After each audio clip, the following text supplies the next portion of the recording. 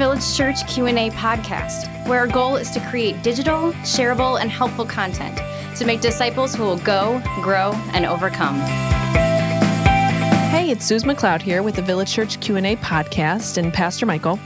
This is important. I really want to discuss this today because the government has made a lot of calls about this coronavirus. One of the things they've asked us to do is suspend any gatherings. At this point, when we're recording, suspend gatherings over a certain number. So here's the question. Is the church giving in to the government by suspending worship services? This question, I get it. I understand it. I want to put it in its context. And so like I'm on a school board. Yeah. And so us canceling school, and the governor came in and said, hey, we're canceling all private and public schools until I think it was sometime in the future. Yeah. And is he saying no education? No, he's actually pushing everybody to e-learning, and it's already spring break, et cetera. And I see why he's doing it. I actually don't disagree with what he's doing in this context in light of what's going on. Mm-hmm. So the government is able to put restrictions on things, and to put the restriction on the thing is not to be opposed to the thing. Ooh, well said. Yeah. So I think we have to kind of put some things in perspective. Now, there's a couple things inherently that I resist. I don't like when the government tells us what to do. Yeah. I just, like, big government scares me, doesn't go well globally, historically, not in for it, right?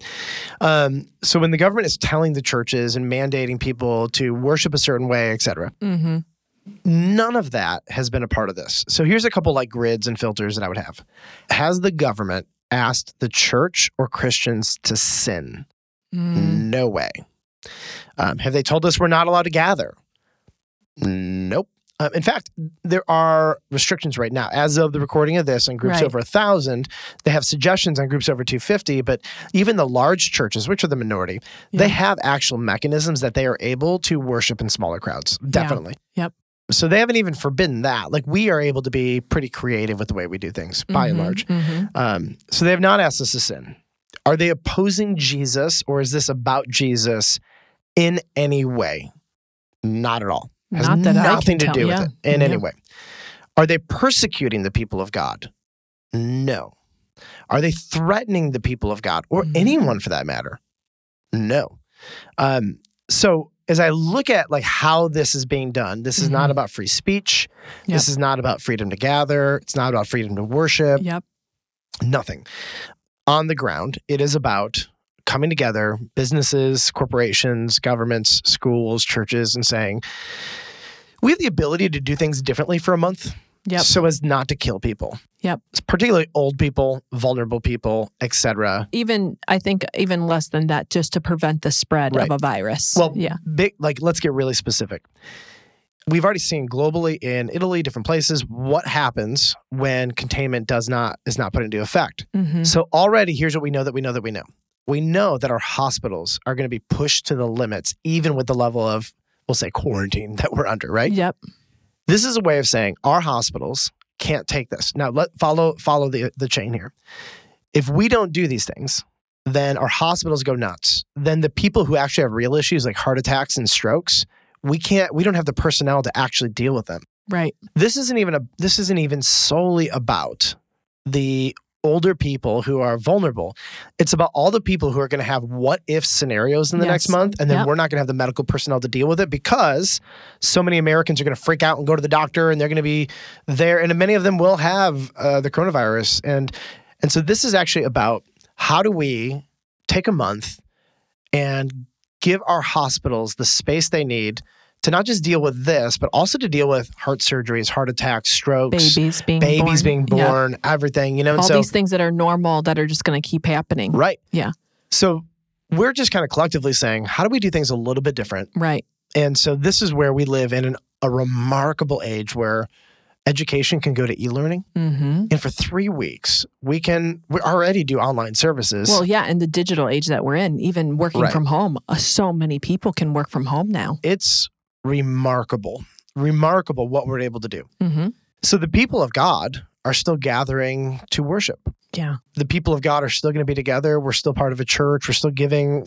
People are serving behind the scenes. What you don't see is how many people are stepping up that normally didn't actually have a place to step up. Oh, yeah. And so there's a lot bet. of really cool things happening behind the scenes. What you don't see is our local outreach and Bartlett Community Care Initiative going to work to try to get food for those who are uniquely going to be vulnerable. Like, Yeah. what you don't see is that we are able to do some really interesting, neat things because of the technology that we have right now. It's pretty cool, actually. Yeah, that's amazing. Yeah. So the government has not asked us to do anything unbiblical. And if the government and corporations and schools, private education and churches can kind of just come together and say, you know what? If we just keep doing business as usual, people will die. Can we take a month off and do something different? Right. For sure. Mm-hmm. We can definitely do that. Yeah. When people get really upset about churches canceling, Mm-hmm. they think instinctively, not everybody, but there's enough that I've heard that I'm like, they think instinctively that we are bowing the knee to the government. That is just not the case. The government hasn't mandated us to bow the knee. Right. They've simply said, can you do things differently for a month? The other thing, though, we can do things differently. the other reaction is that they're thinking, oh, something's really wrong. Right. So they're using that as their like barometer for like, oh, this is a crisis. The church just canceled church. We're not So that's canceling not true church either. because it's Yeah. a crisis. We're Right. canceling church so that we can partner Yep. with everybody in America and help people not die. Protect people. Yeah. That's about it. And I think it's pretty noble. Yeah. I'm optimistic. Vaccines will come out and things will prevent this, sort of like all the other bad stuff that's come along. Mm. We're able to prevent the vast majority of the spread of it through vaccinations, et cetera, different mechanisms. So let's just tame this thing down. Yeah. Let's chill out. This is not about conformity. It is about love. I can't control if there's some dark power at work trying to control the masses. I can just control on the ground and say, oh, will this help love people? And we can still worship, but do it alternatively. My real challenge is for all the people who are actually going to have nothing to do with church whatsoever for the next 3 weeks. My challenge to everybody is discipline yourself to engage online in corporate worship. Discipline yourself to engage with the people of God and do whatever you can to worship, to sing, to sit under teaching. Yeah. Do what you got to do. That's great. Okay, Pastor Michael, next time we're going to address the following. What have you learned as a leader through these last couple weeks?